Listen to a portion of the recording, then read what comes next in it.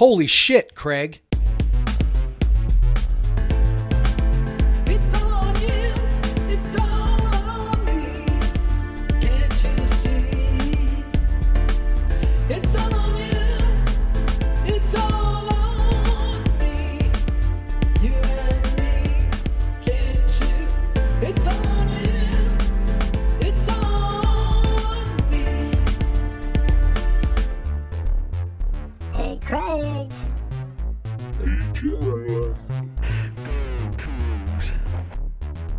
Right or wrong, we don't care.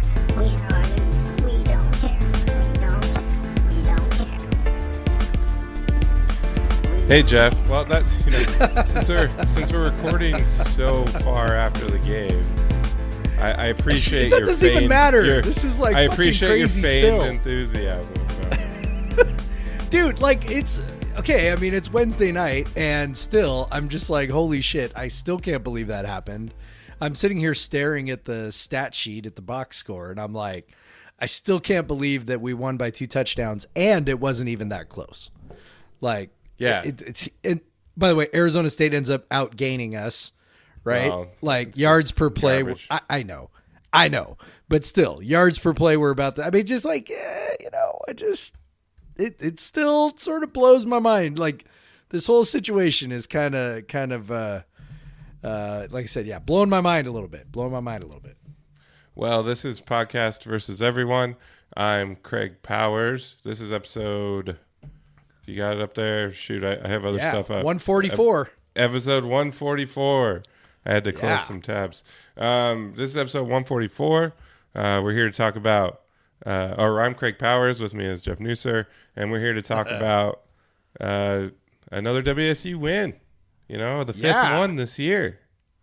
Against all odds. Another perplexing WSU win that we did not see coming. Again, the most difficult to pin down team Yeah. like I've ever had to pay this close of attention to. So it's just it's nuts. Like it definitely at the start when they get out to, like 14-0, Arizona's turned the ball over 3 times. You're like, well, they've scored 2. They blew 1 chance, but they scored 2. Yep. And so, like, you can't really be too mad about it. But then you're thinking, like, okay, we were up 14 nothing against USC. We had big league against Oregon last year. We had, there's all these games where they've had a leader. The Utah game last year. There's all these games where they've had a big lead that are not too far in the distant memory that they blew. And it probably wasn't until they got to 28-0, and then of course ASU answers right away. But the 28-0, you kind of started feeling a little better.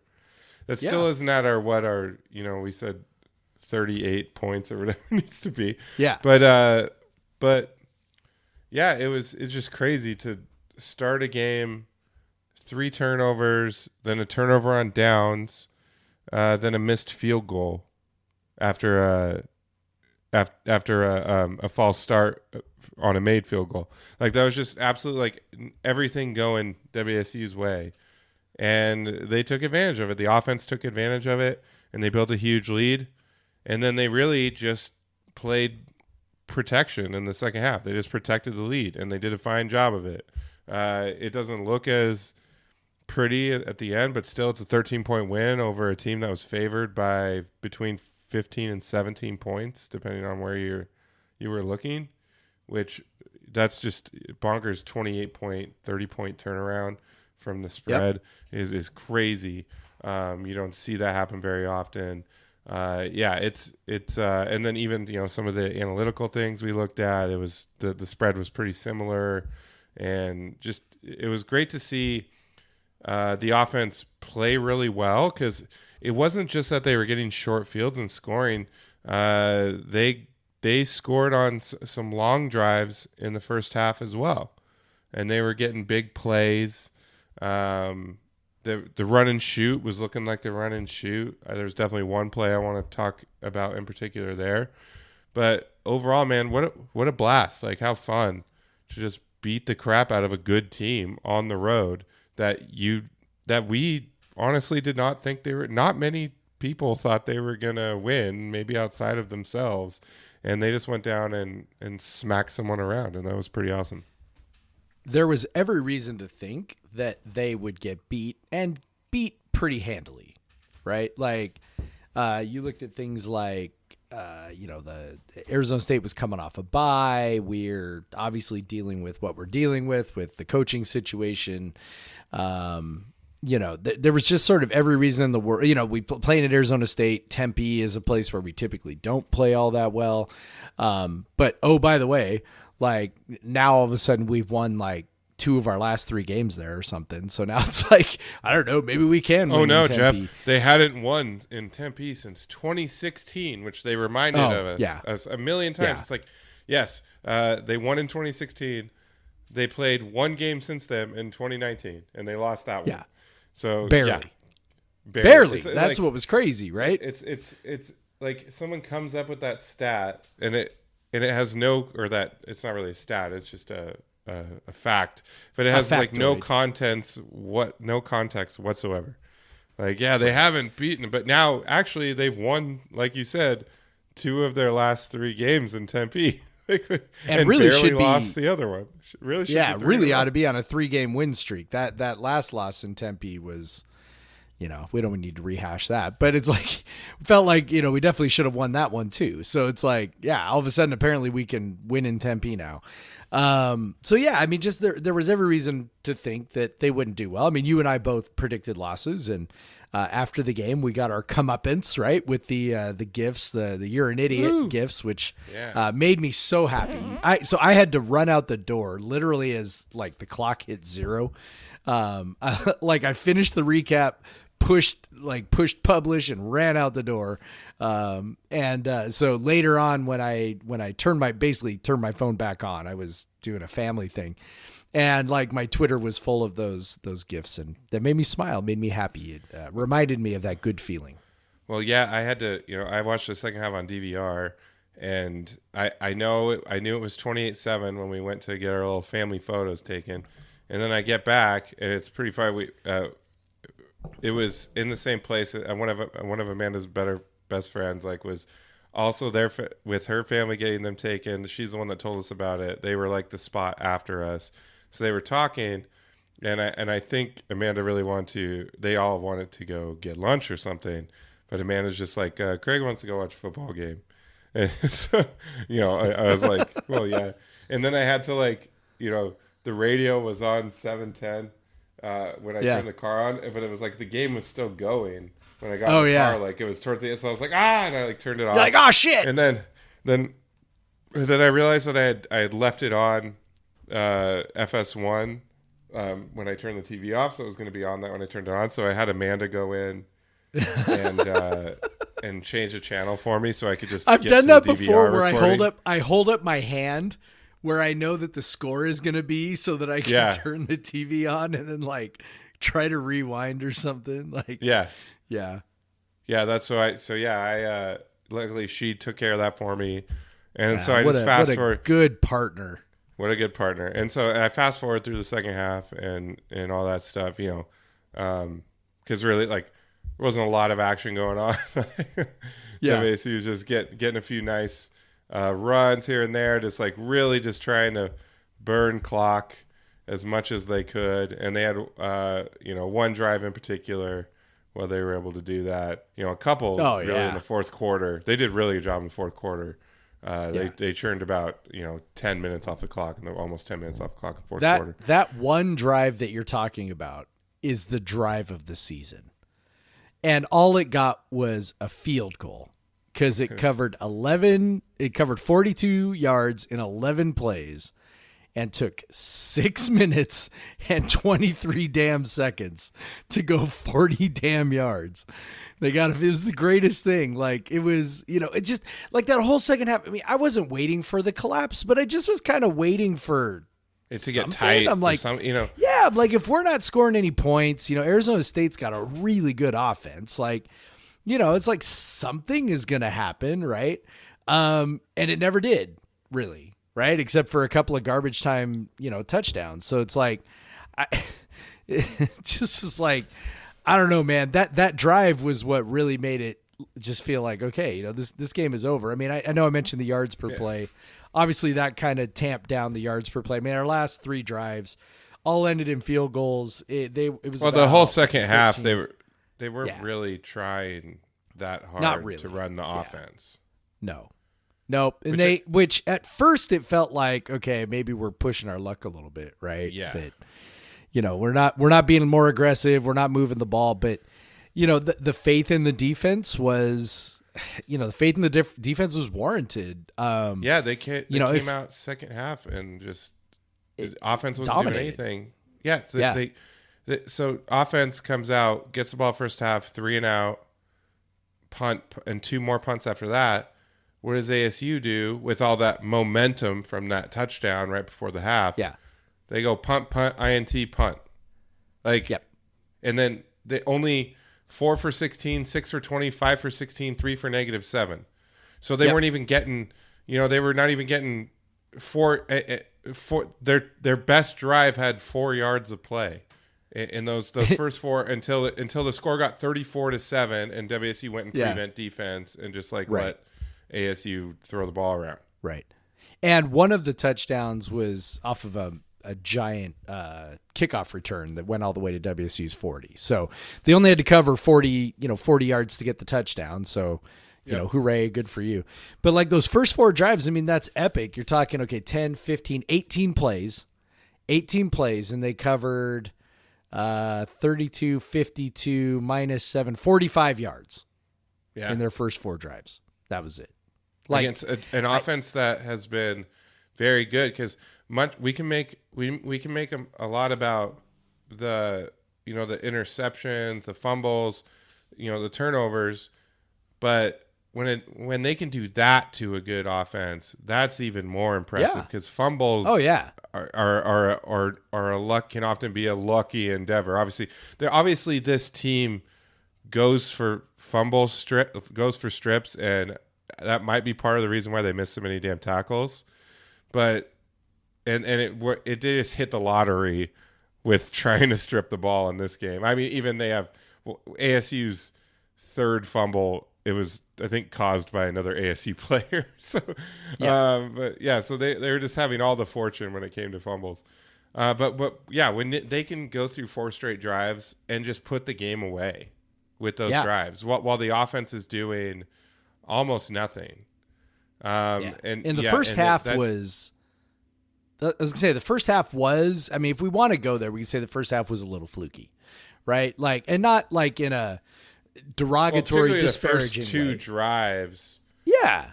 I mean, I'm not putting them down to say that it's fluky. I'm just saying fumble, interception. It's okay, so the interception was a great play, and Arizona State was struggling to move the ball a little bit. But those first 2 fumbles, it's that doesn't happen very often, right? Yeah. I mean, it doesn't happen very often. So, okay. So you've got that.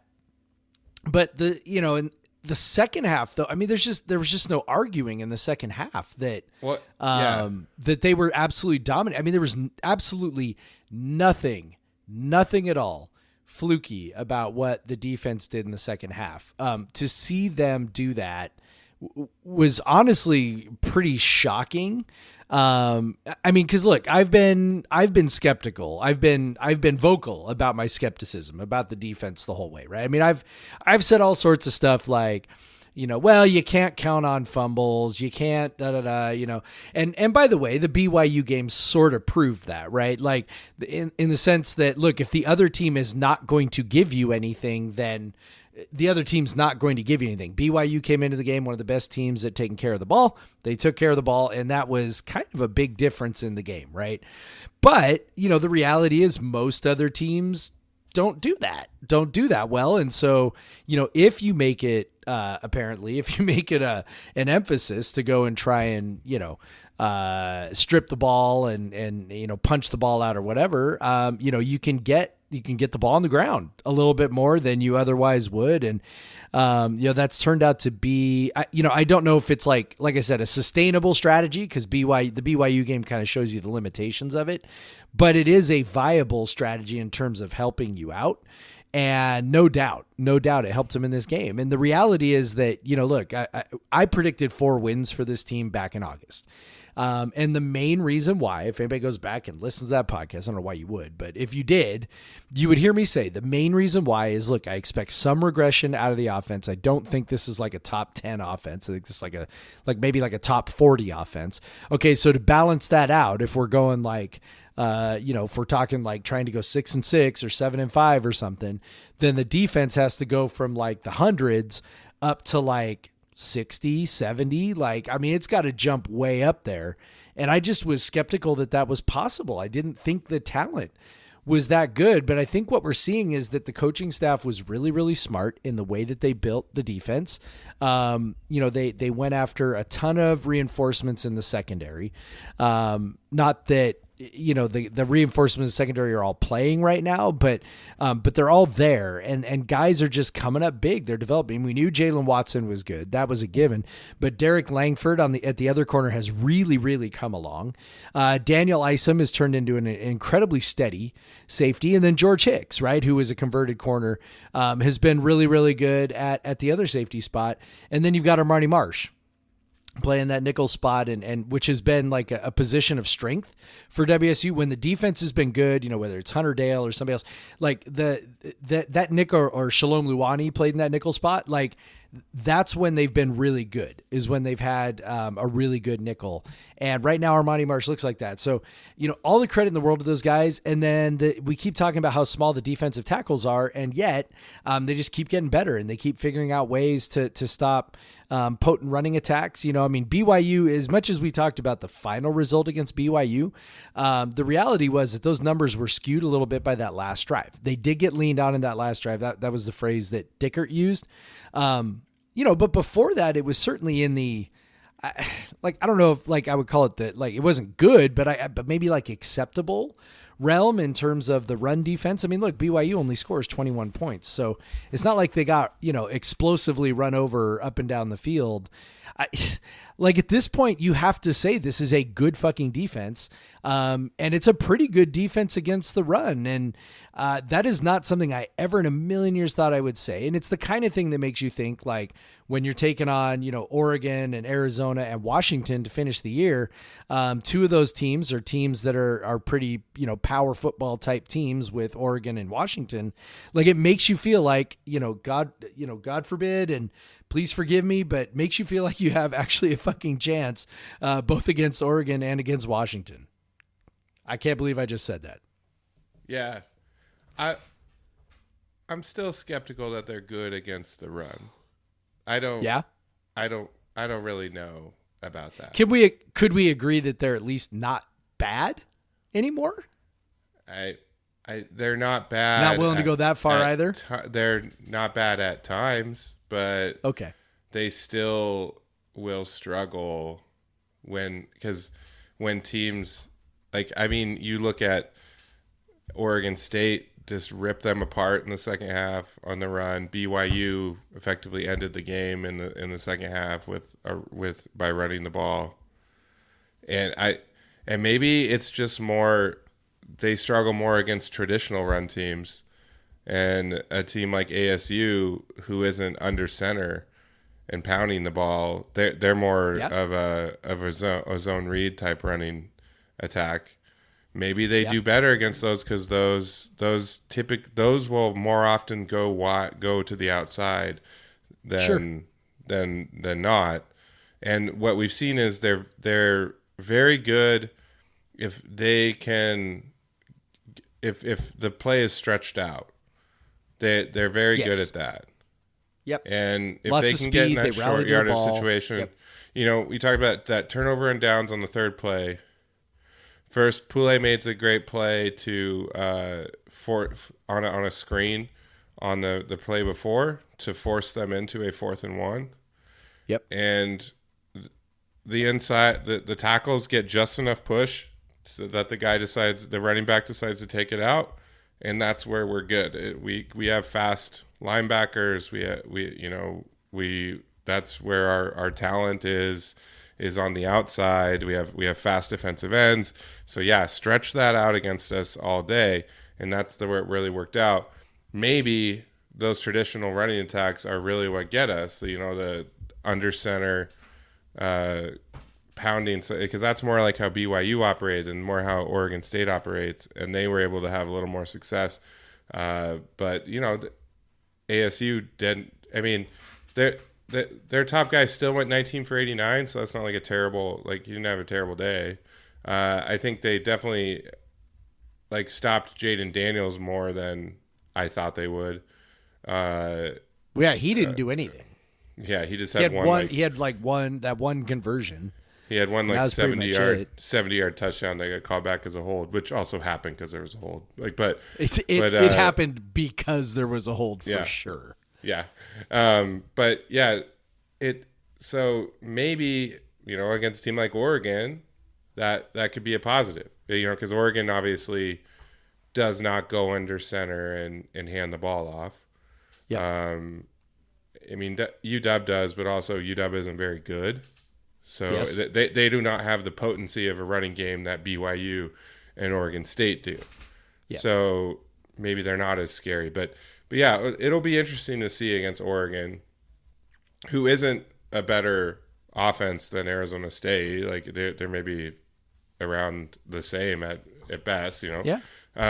Their quarterback's not nearly as scary no. as Daniels. But yeah, I think they, like we've talked about this season, they have the ability to make big plays in the run game, and they've just been very good at timing those plays. They've stepped up. It's that fourth down magic we joke about, the third down Yep. magic. They come up with, or it's holding the run to 4 instead of 6 or 7 on first down, which they were able to do against ASU quite a bit. So yeah, maybe I mean, ASU was without their top running back. We have to say that as well. But so Would have stopped his ass too. as we're like, Rashad White. If only we had Whatever. Deion McIntosh against BYU. 15th Yeah. ranked BYU now, by the way. I know. Oh my God. 17 ranked Mississippi State. Yeah. Oh my God. So sorry, I started thinking about that. But yeah, so defensively, I think what sets it up often too, what kind of helps them be better against the run than maybe the talent that they have, is the fact that they are so talented in the back end, like you were describing, Yeah. that they can kind of trust those guys. You know, I was kind of bummed. One of those touchdowns, I think it was the first half touchdown, like Watson kind of got beat, but I think he was expecting this Hicks to do a little bit better covering behind him. Yeah. He kind of got turned around a little bit. It looked like he was kind of expecting something, and then it wasn't there, and then he was like, "Wait a second," and yeah. But I don't wanna that break was that that looked bad all around. But I really want to talk about kind of the offense some more. Yeah. First off, let's start. They ran the ball 42 times. Obviously, that was a function of the score as much as anything. Yeah. Because Nakia Watson had 5 carries in this game, you know, Yep. but also my freaking, apparently I've been taught, like, my computer just went to sleep, but it's back. But also it was like both Max and Dion had nice games, like in their own styles, and it was very much indicative. But you know, they're obviously they trust Dion more in short yardage, and they were able to lean on him for that. But Max, he did his thing. You know, he had a few plays where he probably cut outside when he didn't need to, and he got tackled and for a loss. But he also had some plays where he cut outside and he picked up huge gains. So it was cool to see both of the running backs have nice days, and both have a big impact on the game. And then Nakia Watson had basically 4 rushes for nothing, and then one really nice rush. So that was huge. It ended up taking an extra 2 minutes off the clock. Or I think it made ASU burn a few timeouts. So that was nice. But so 42 times running.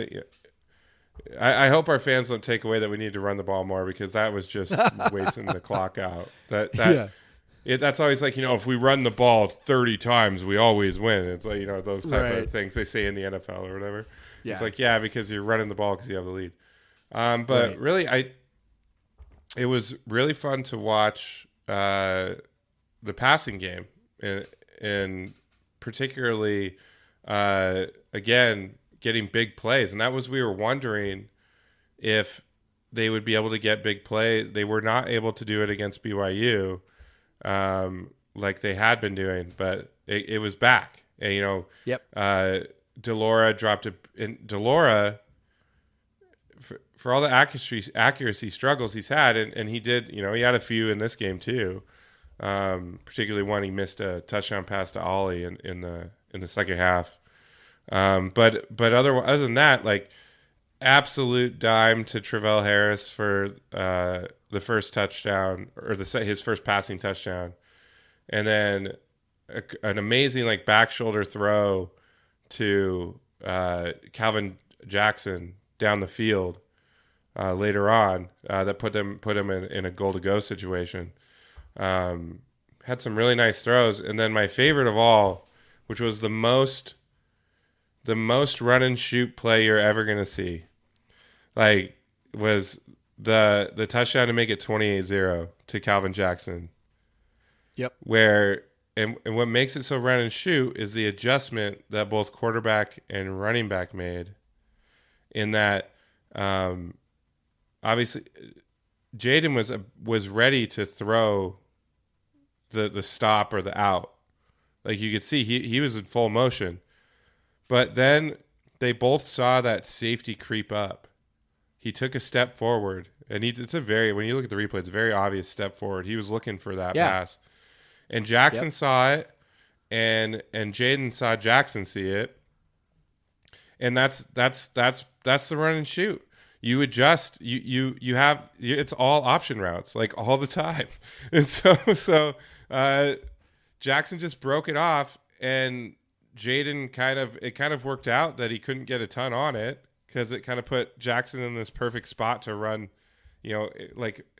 perfect on the run angle to score. And then, of course, Travell Harris celebrating instead of blocking, which was awesome. Yeah. I don't know if he was celebrating. Like, it was kind of a half celebration, half just kind of get slightly in the way block, because that's all that was really necessary on that. But yeah, that was fun. The throw, I think it was maybe like a half an inch from being a disaster, because if Delora wasn't pump faking to get somebody out of the way, like, he was legitimately going to throw the ball. Yeah. And he stopped and was able to hold on to the ball. So that was great. And then he's all off balance, and he realizes, okay, he's, slipped back into this, this soft spot in the zone, and, floats it right in. Just a gorgeous little flick. I remain convinced that Delora is kind of at his best when he's not thinking at all, like when he's just sort of on the move and making plays and just kind of lets it fly in that way, and he doesn't have to think about his mechanics or anything. And because he just makes this just like as you described, this great throw, and tremendous individual effort from Calvin Jackson, who is having an incredible season, and really had sort of the game of his life. Didn't have any of the drop issues that we saw the week before against BYU, and that have cropped up at various times this year. And then just the yards after the catch. I mean, it was one of the things you talked about is that the offense did it in multiple ways in this game, which I think is sort of like the coolest part. Because I went through that first half and I kept trying to be like, I mean, at some point you've been through enough as a Coug fan that you're just kind of waiting for the bad thing to happen. Right. And I'm like, so we get to halftime and I'm kind of looking at everything. I'm trying to think okay, what's the bad thing, right? When's the bad thing coming? And we did remember did have the shovel pass interception. Yes. And so that was the one. the defense held for the missed field goal right Yeah. after that. So Yeah. that you're like, huh, really? Yeah. But the way the offense was going, like they were, they had short passes, they had some explosive passes, they had some short runs, they had some explosive runs. Like they had some power running, they had some stretch running. Like it really was a varied offense. And let's just say it. Like Brian Smith was kind of under the gun as the offensive coordinator to like show that he could do this. And I don't know how you do much better than that. I mean, even the interception, it sure looked like DeLaura was expecting Borghi to kind of sit right behind the line, which would make sense on a shovel pass. Like that would make sense that that's where you would sit, and then you would take the ball upfield after you catch it. You wouldn't think you would be trying to catch a shovel pass on the run. Yeah. So the fact that Borghi kind of ran right through that and was kind of running almost to daylight, just like it never really made any sense. So the throw ended up behind him and guy intercepts it, whatever. So, but outside of that, basically, 4 touchdowns. I mean, that's, I don't know. I don't know how you do a whole lot better than 4 touchdowns and a half and doing it the way they did it. So it's almost a bummer that from an offensive perspective that they had such a big lead in the second half, because it would have been kind of fun to see what they could have put on ASU, because they really were not trying very hard to score in the second half. Like they were looking to especially when it got about midway through the third quarter and ASU hadn't scored again, then it was really hold on time and let's churn some clock. And they really started leaning on the run and short passes, things like that. And so it might have been fun to see if they could have, put up, see what, because, the offensive numbers don't look amazing. Although 400 yards, given how they were just running the ball a bunch in the second half, is pretty impressive. Yeah. And still 5.8 yards of play when the defense knew what you're going to be doing for an entire quarter is good. And so but yeah, it's just fun that the offense has made such big strides this season from where they started. And a lot of that's due to Jaden's, and we talk about this a lot, but a lot of that's due to Jaden's kind of, say maturation, but just really kind of mastery. I think that's a good word. That is a good word. Yeah, he's getting better at a lot of the little things, and then that's his footwork still needs work, but he's getting better at it, and that's leading to results. He's making smarter decisions. Because like you said, I don't put that interception on him at all. He was supposed to do that, and I don't think Borghi was in the right spot, honestly. But yeah, just to see him finally like hit on some throws that maybe he's missed in previous games, and kind of make that run and shoot play. We talked about when Garantano was playing against Utah, and the nail in the coffin, the play of the game was Utah State's pick 6, where it was that pretty much same route combination, that same option route that Jackson ran. He was running either kind of a quick out, or he was going to turn it upfield, depending on what the defender did. And against Utah, he did the same thing. He saw the defender was playing for the out, and he went up. But Garantano wasn't on that same page. Here we see what happens when the quarterback is able to react the same way as the receiver. I mean, you get a touchdown and you get big plays. So I'm hoping that that's just like the start of something, and it just feels like this offense is just getting better and better. And there was maybe a little down against BYU. We know that was kind of driven by the possessions, but also, you kind of were hoping they do a little bit better against a bad BYU defense. But sometimes there's a lot to, obviously they were down half their offensive staff, whatever. But now, once they got, some guys back, Brian Smith is, he's all on his own for the second week. It just looks it looks really good again. And it looks like, again, that they're making progress. And that that makes you feel better about the last three, hopefully 4 games down the stretch here. And, and obviously they have everything in front of them at this point. And because now the defense, like you said earlier, the defense is better than it was last year. The offense was much worse. Now the offense is playing much better, and it's playing more like a top 30-ish offense versus kind of the top 90-ish offense, 100-ish offense that they were before.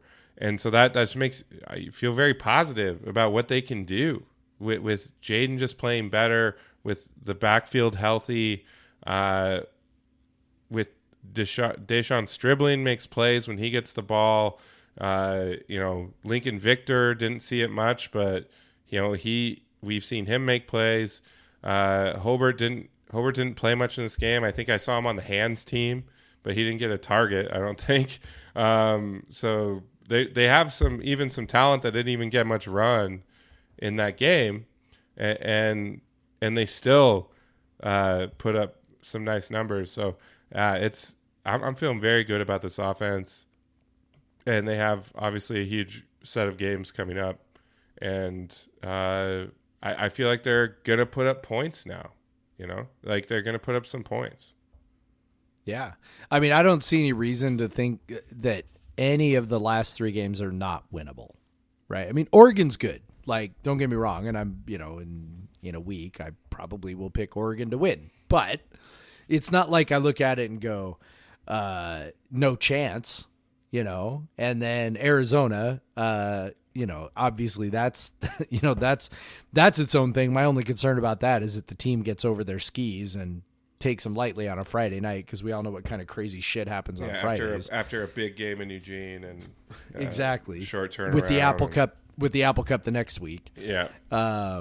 So yeah, I mean all of that, but Washington's not good. So it's like, again, you look at these last 3 games and you go, yeah, I mean, do we dare to dream about a Pac-12 North championship? I mean, on one of the threads today, Jesse Casino, our resident coach, was talking about how we could win the North at 7-5 overall if things break sort of the right way, because we have a chance essentially to own the tiebreakers on the people that we play. So and how we could actually have the North. It's not that far fetched to think we could have the North wrapped up before the Apple Cup. It's like, and I don't know, I don't think any of this stuff is actually gonna happen, but it's also sort of mind blowing that we would consider it, because if we sit there and go, I think that most people, when we looked at like our staff predictions back in August, now I don't have them in front of me, so I might just be talking out of my ass, but it certainly seemed like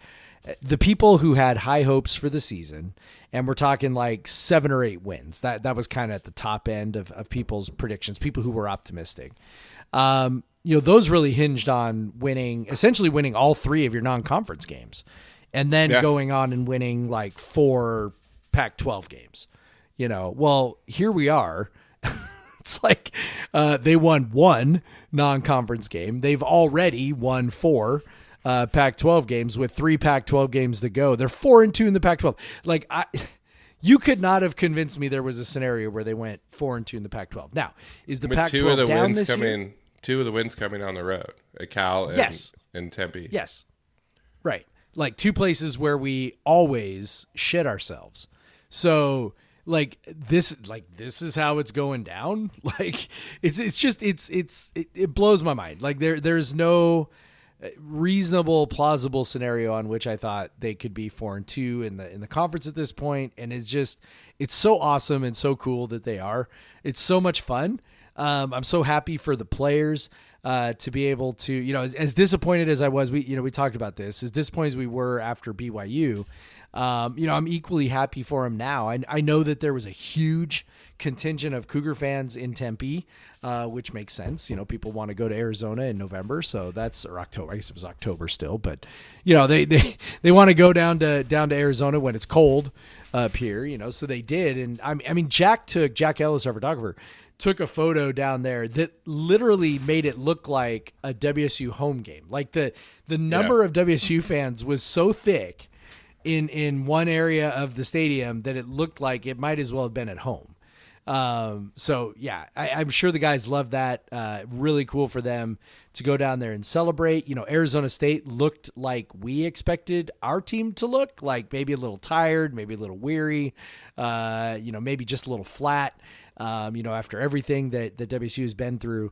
And it's crazy that ASU is the team. Now they've been through their own stuff. Like we didn't really talk much about that, but I mean, they've been through their own shit with they've had coaches put on leave, and they've got, potential NCAA penalties hanging over them. And they've got you think our recruiting class is bad. They've got like almost no recruits at all. So there's just kind of a pall over the program. And then also you kind of maybe got just a tiny little bit of a look behind the curtain when Herm Edwards comes out after the game and basically blames his players. Like that sort of thing maybe tells you that things aren't maybe so great behind the scenes. Cause Mike Leach was famous for his first couple of years, maybe airing some guys out and I didn't know if the criticism of that was always, fair, but I will say this, that sort of stuff kind of went away the last 5-6 years. As the players turned over and as he got his guys and as the program culture got into place and everything, we didn't hear so much about, guys being soft or whatever that he kind of got into. And so I guess what I'm saying is like those first couple of years when Leach was talking like that, it was an indicator that maybe, things were not okay. Right. And as it turned out, they really weren't okay. So then I look at what Herm Edwards said and I go, are things maybe not okay down at Arizona State? Maybe the problems run a little deeper and a little wider than maybe we realize at this point. So, awesome for our guys to be able to go down there and do that. I was so happy for them. It was so much fun to watch. All I could do was laugh in the first half. I couldn't really believe what I was seeing. And, I hope these guys, finish strong, man. Because this has been too much fun. Now that we've got, the Rolovich stuff behind us, I think what we see is that it's definitely, it's the players and it's always been the players. It's why Rolovich's complaints about, oh man, last year, I don't know if we would have been tough enough to win this game. It's why I always thought that was a bunch of bullshit, because these players are tough and they've always been tough. And it's always been, all the coaches always have had to do is put them in a position to do what they do.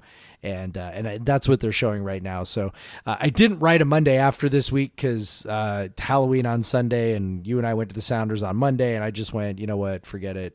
But if I had written it, like I kind of had a skeleton outline, that's what it was going to be about. It was going to be, man, it is the players. It's always been the players. And these guys are special and they deserve really, coaches get a lot of credit. They get too much credit. A lot of times, these guys are the ones that deserve the credit, man, because they are fighting like crazy, and it really is truly remarkable what they continue to do in the face of really tremendous adversity. Yeah, and it was such a bummer, to see them lose against BYU, and it very clearly affected them. It was real tough. They had such a tough week, but it's so cool to see them go down and get this win. And you don't hear, and one thing I liked, that I heard from Dicker, which is they don't, he said they don't play into the underdog stuff because they want to feel like they can win every game. Right. So, and I feel like that's more him feeding off the players than necessarily him saying the tone, cause that's what you feel like these players genuinely believe is that they can beat anyone. And they pretty and not much just that they proved can, but Saturday. that they should. Like Yeah, they think they should. They're like, Yeah. we're as good as them. What are you talking about? Yeah, and you just see players on the team, guys like Jaden Delora, Calvin Jackson, Travell Harris, guys like Brennan Jackson and RJ Stone and Jalen Watson, who just have this supreme confidence in themselves, and they have a supreme confidence in what their teammates can do. And I think it's having a great effect. And yeah, when you go, and again, like you said, it just makes some of the previous comments sound like bullshit, but it's just these guys, they're really fun to root for. They deserve it all. And I hope they go out there and they keep winning. Because one, I'm very selfish about it. Of course, I super enjoy that. But also these guys, I just want them to win everything. And it would be one hell of a thing if they went out and won something cool in this season of all seasons. Yes, it would. Yes, it would. Nothing like getting a big win and then going to a bye week so you can and then being in this sort of a position where it's like, yeah, because now WSU controls its own destiny for the Rose Bowl. So we get to sit and think about how cool that is and believe in that for like an extra week, like without any possibility of it being taken away from us. And we can build up, we can beat Oregon, all this stuff for a couple weeks. And when we meet Oregon in 2 weeks, we're going to be in the same position. So that, even though that game they have a game between, we will be in the same position in that if WSU wins its remaining games, it'll be in the Pac-12 championship game, and it will be with a chance to go to the Rose Bowl. So, which if you told me that would be the case on November 13th, I would have thought you were crazy. So, but that will be the case on the morning of November 13th. WSU will be in a position to win their remaining games and go go to the Rose Bowl. So, so this is fun. This is fun. Yeah. This is great. This is so much more fun than the beginning of the fucking season and talking about if your coach is vaccinated or not. So I'm glad he's gone. I'm glad we can just talk about the goddamn football. Woohoo! That's right. That's All right. absolutely right. All right. Well, how about on that note, let's take a break, and then we'll come back and talk about more sports.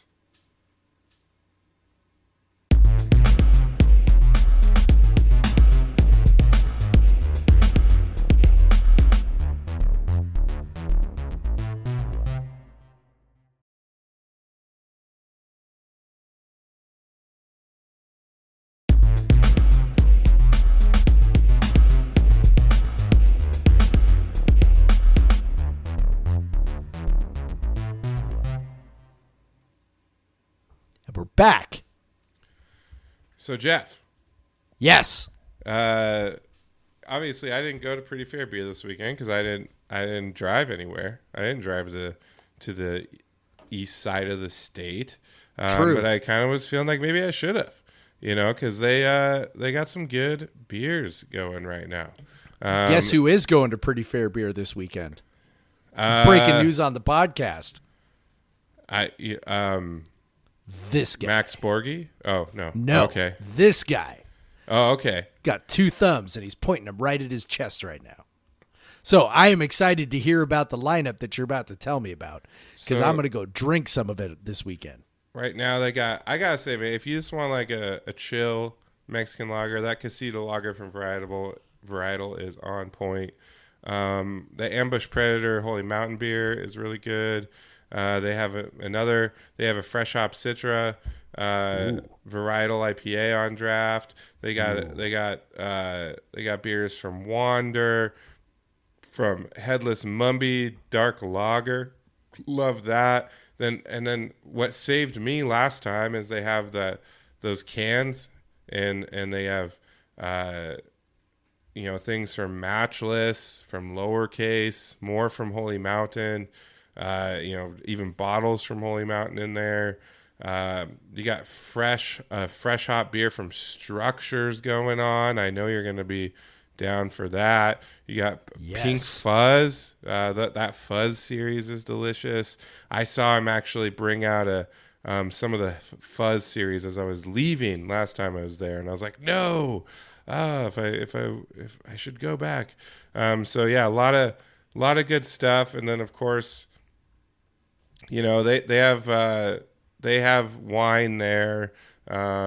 And all that good stuff. If you can't have beer, maybe you got a gluten allergy or something. They have other options for you too. So, and then are you planning on getting food, man? Yes, I am. Nice. Yeah. And you're taking your And kids? I am taking my kids. Because you can do that now. Because I can do that now. We just decided, this sounds so funny. So like Sarah found out that Pretty Fair Beer was one of our sponsors, and then she was like, "Oh, that's in Ellensburg." I'm like, "Yeah," and we haven't been out of town for I don't know 5 or 6 weeks, and we were just like, "Yeah, I don't know, let's get out of town for a day."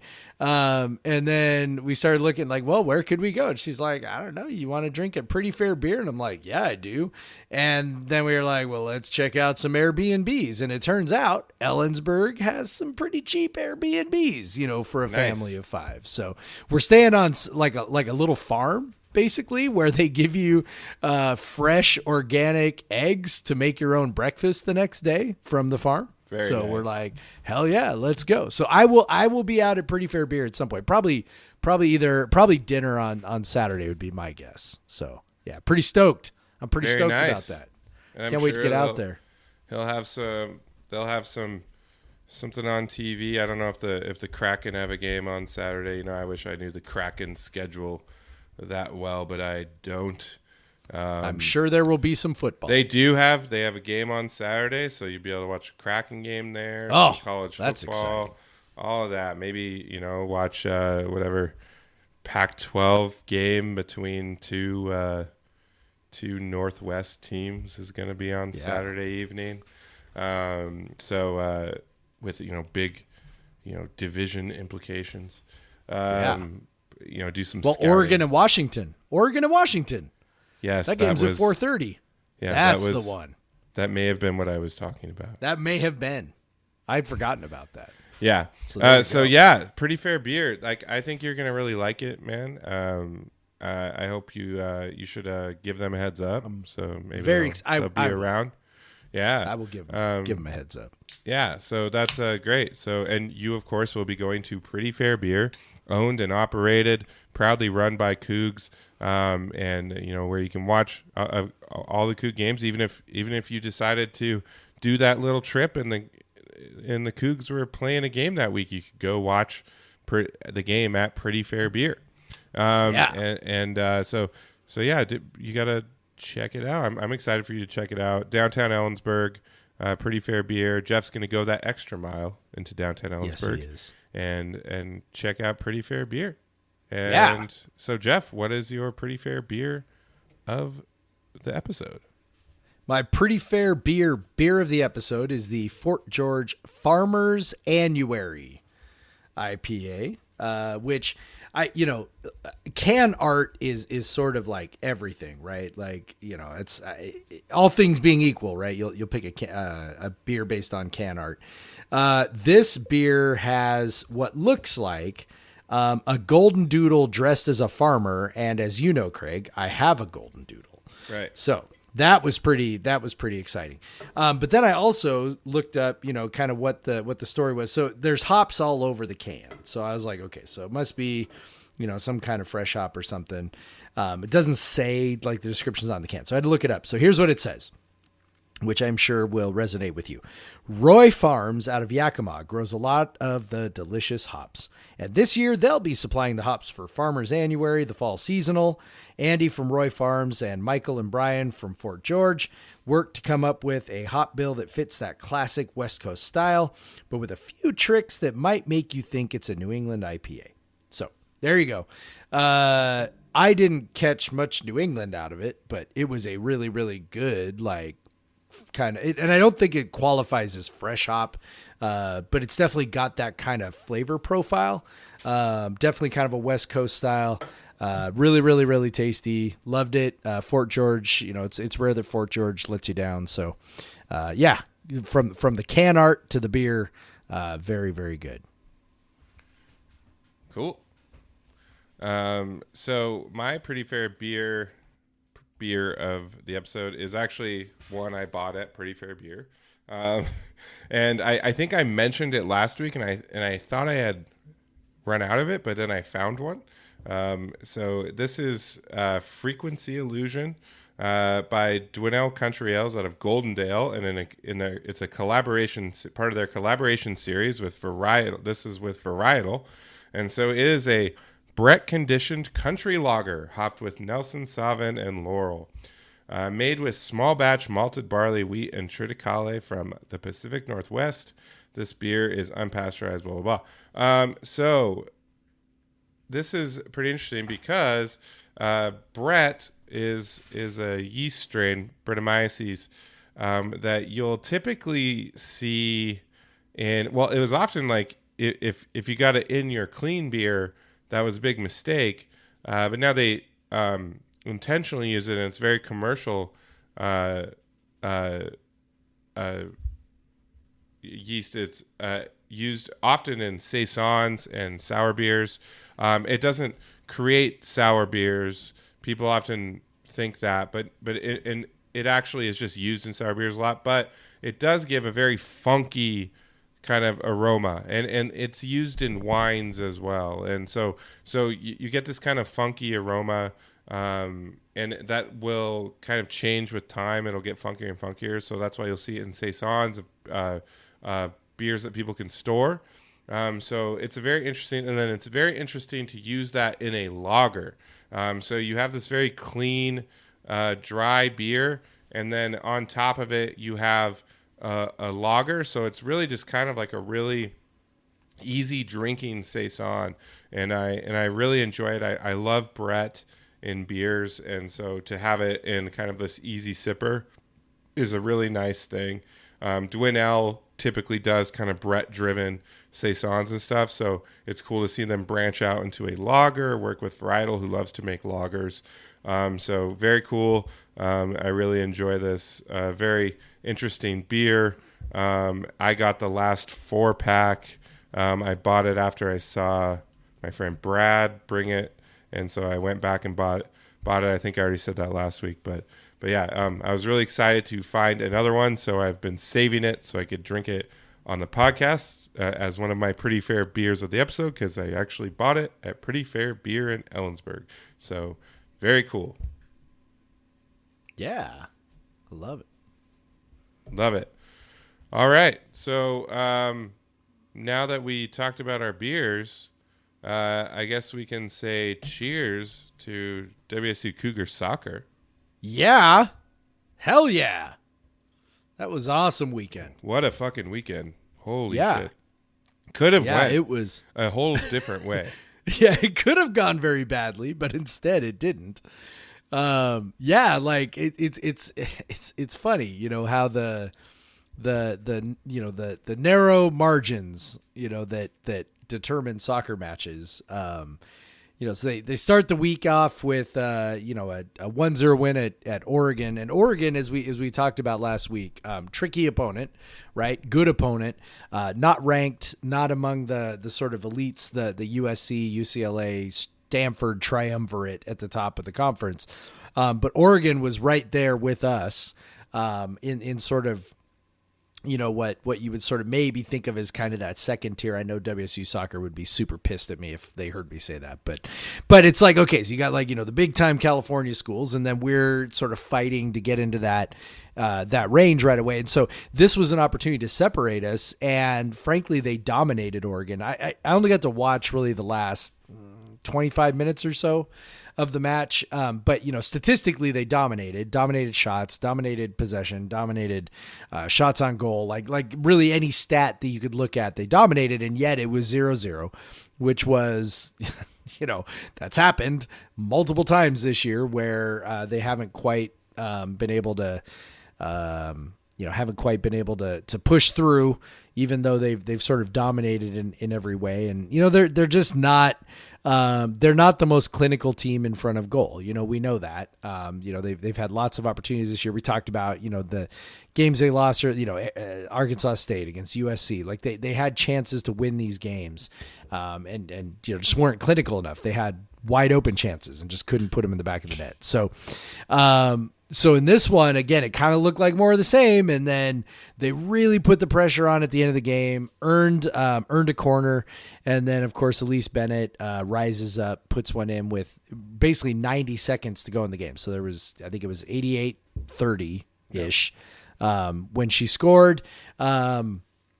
You know, she's just, you know, I don't know if it's okay to describe a woman this way, but she is just a beast. And she I think just, it's fine. Yeah. Okay, good. Thank you.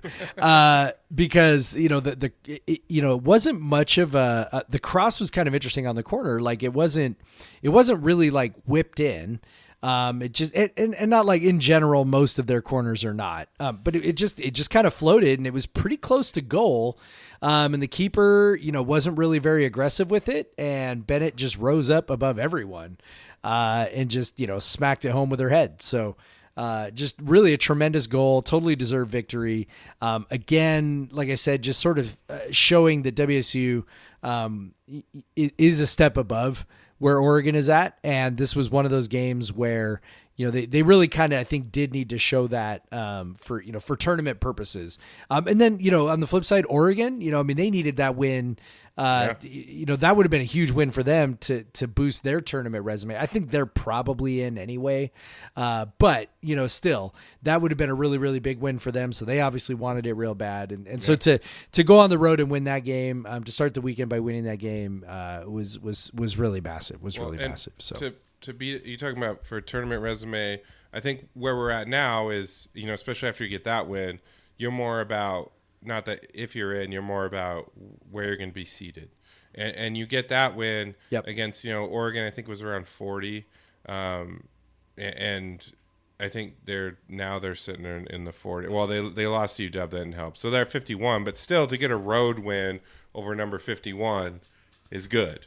And so that's a good notch to have in your belt. I will say, obviously they have this like local kind of Oregon broadcaster that does a lot of different sports for Pac-12 Network, and he could not be less enthusiastic about a obvious winning goal with 90 seconds left. I know.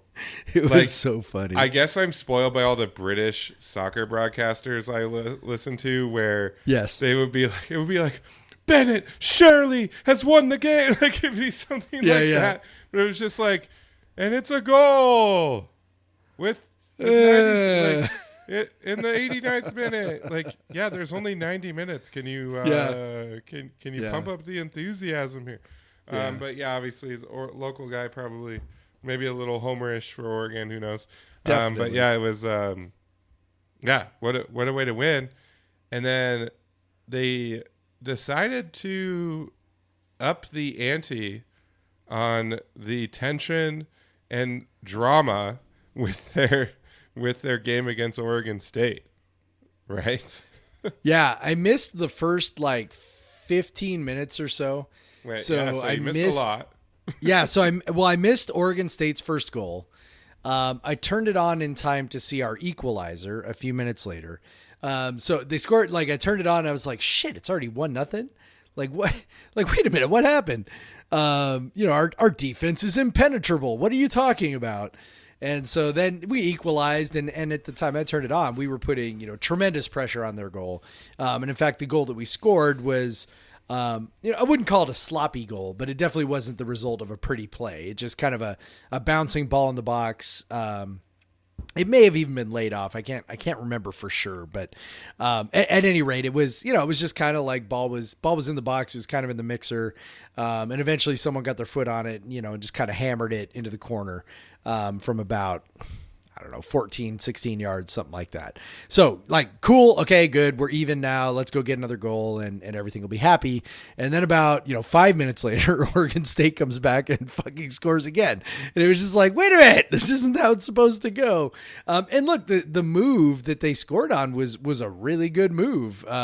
They apparently somehow, for some reason, found a little bit of a soft spot on the left side of our defense. I'm not sure exactly kind of what was going on there, but they just sort of repeatedly were able to get to the end line on the left side of our defense, the right side of their offense, and the girl who carried it forward cut it back, and it was one of those passes where the person you think it's going to ends up not taking it, and they let it roll. And then all of a sudden you're like, oh shit, who's coming, who's coming from the other side? Who's, because the TV usually is kind of tight in there, and you're like, oh, somebody else must be coming. And then sure enough, Somebody else came from the other side and just, banged it home from about 10 yards out.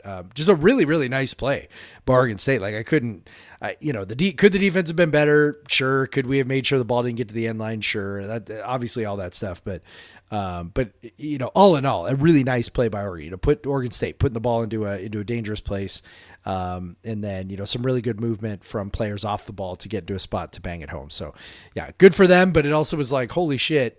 And then it kind of felt like, okay, we'll score it again at some point. And man, it took a very long time to get to a point where we would score again.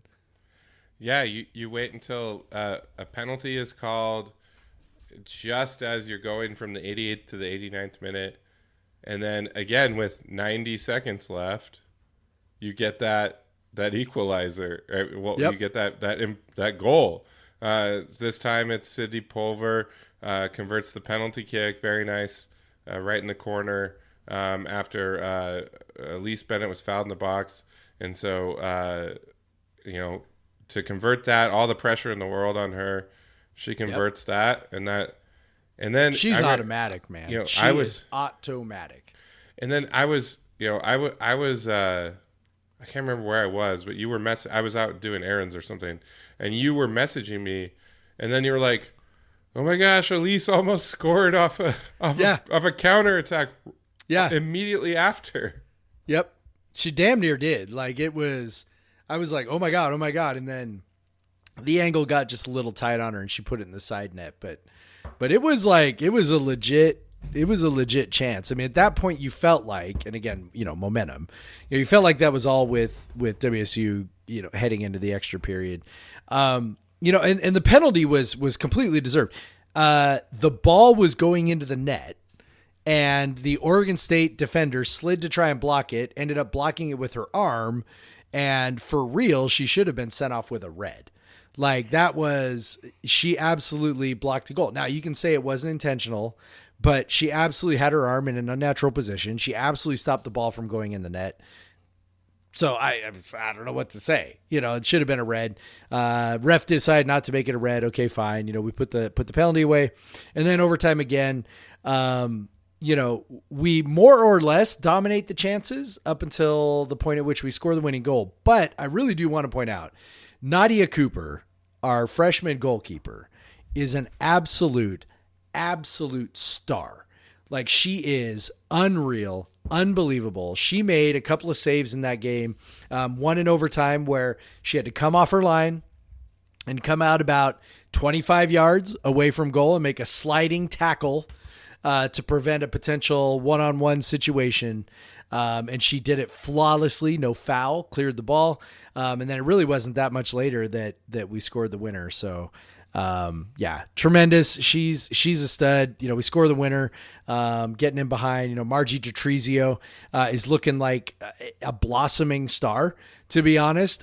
She is coming on stronger and stronger and stronger as the season goes on, and definitely is looking like, the heir apparent to, the Morgan Weaver, Elise Bennett, basically line of forwards. She is looking real good. So yeah, man, just like euphoria when they scored that, to go on the road and win 2 games at Oregon and Oregon State. Oregon State probably had lost like 4 in a row, but probably was better we knew they had a talent. At least they beat Stanford earlier in the year. Yeah. So they obviously are not devoid of talent. So to go on the road and win both those games, however narrow the margin, really impressive accomplishment, which obviously was recognized by, jumping them up to 18 in the poll. So, and going from the 40s in RPI up to 24. Yep. So as we said, jump. Obviously they're very solidly in the tournament now for sure. They'll return after missing in the spring season. And they're now sitting 3rd in the conference.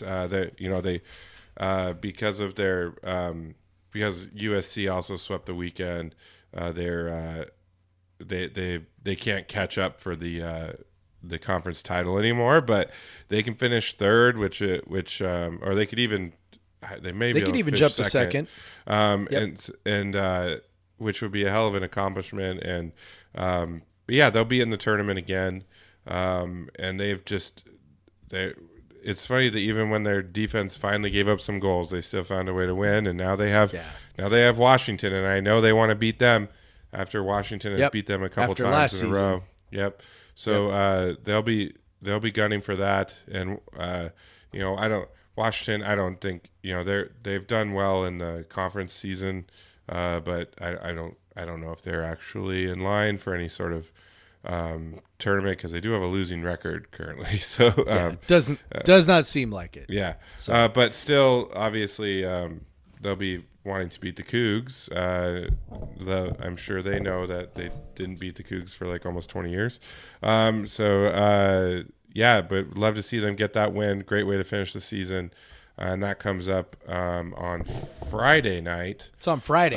Yeah, on Friday night up in that's tempting. Up on that campus up in Seattle. If I was not already going to the Eagles with my dad at the new arena on Friday, I would be lugging my entire family up to go to that game. And we'd be screaming our heads off for the Cougs. So nice. Alas. All right. Well, so yeah, soccer obviously had a great weekend. Volleyball was so close to picking up a huge win at UCLA, up 2-1, and then just UCLA kind of took control, especially with its hitting in the second and third sets. I swear they didn't miss hit a single kill attempt. Like, it was just they were just on point finishing that game out, but they worked their asses off to get to 2-1. Both teams were playing pretty even, and then UCLA just kind of pulled away. But they came back and they swept USC to finish the weekend, so they're still in a good spot. They're still ranked. They're doing well. So yeah, that's kind of they didn't get the big win. They beat the team they're supposed to. It's kind of like a stand pat weekend. Probably hurts their chances for a conference title quite a bit that they didn't beat UCLA. But it does, but you look at the standings, they're only 2 games back, and volleyball's season goes on quite a bit longer than soccer's. Mm-hmm. So they've still got 1, 2, 3, 4, 5, 6, 7, 8 games remaining. Yeah. And their schedule is not particularly daunting. They play Arizona State. Those are 2 teams that I think they already beat them on the road. Yes, swept them on the road. And then at Cal, at Stanford is a tough one. But then they've got Oregon State at home. Already beat both of those. And then at Utah and at Washington. That at Washington game could be, fairly huge because Washington is currently in second place. Utah currently tied for third. So, yeah, I mean, I don't know, man. It's not the loss to UCLA hurts for sure. You're 2 games back, but you're not. It's not inconceivable. Yeah, 2 games back, and now they've lost to UCLA twice. Yeah. So, but it's not inconceivable. Yeah, it's not crazy. Both 2 heartbreaking losses. Yes. That's the only way they lose. It's just like absolutely painful, heartbreaking losses. But yeah, so yeah, they got in Pullman this weekend. Arizona State. Would expect them to win both those, and then if you're in Pullman, check them out. Should be fun. So volleyball still cooking, all that good stuff. And then next week we're gonna have basketball, men's basketball to talk about, which is really exciting. Yes, obviously. I wish men's basketball would have had this like super early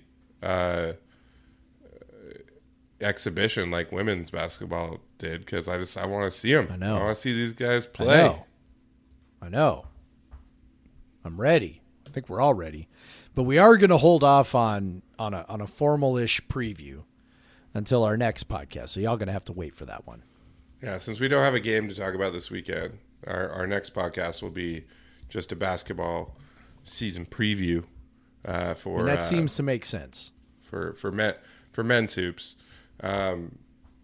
We could probably dive into some women's hoops too as well. Heck yeah. I have seen them. I'm We did we talked Fucking about quite a fired bit up about for them. Little bit of a preview them when we talked about their exhibition game last week.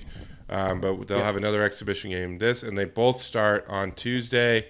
You could see both teams on Tuesday in Beasley. WSU women host San Jose State at 7, and the men play Alcorn State at noon, because that's a part of a 24-hour or whatever thing that I don't know if it's 24 hours, but it's kind of an all-day thing that the Pac-12 is doing. So I'm excited to get that going. I'm throwing around the idea to maybe go to Pullman a day early for the Arizona football game and go there. I'm just check it, cleared it. I've asked for a lot this football season, so and I'll probably keep asking for more during the basketball season. So we will see if that works out. If not, I'll be happy to go to the football game still. Either way, you win. Either way, I win. I'll go to Pullman anyway. Yeah. And so, wow. Someone requested a 7-hour podcast, but I think we're coming in just under the wire. Not going to be 7 hours. That's all right. No. But hey, if you like us, you should subscribe to us. And if you really like us, you should give us a 5-star rating, and you should leave a nice review. And then you should also tell your friends about us. Say, hey, I like this cute podcast. You should also listen to our colleague Michael's most recent episode where he interviews someone that you have heard of, WSU head basketball coach Kyle Smith.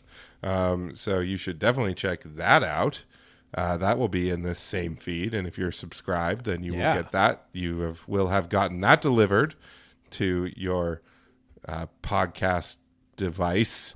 Do all that stuff. If you want to follow us on socials, I am at the Craig Powers on Twitter and at Craig W Powers on Instagram. Jeff is at PodVSEveryone on Twitter. If you want to send us an email, podcastversus gmail.com. Send us your questions, your comments. We did get a question a couple weeks ago. It's it's not super relevant at this point, but I'll throw it to you, Jeff. Dave asks us, hi guys, against BYU, did we see the tsunami rush package or whatever those 4 badasses, Stone, Taylor, Jackson, Rothstein would be called? And do you think we'll see it against ASU? I don't think we saw it very much against BYU because there weren't many situations that dictated it. Yeah. I gotta be a pretty obvious passing situation. Yeah, we definitely saw it against ASU. We probably won't see it a ton against Oregon because they run the ball a lot. But tsunami rush is interesting.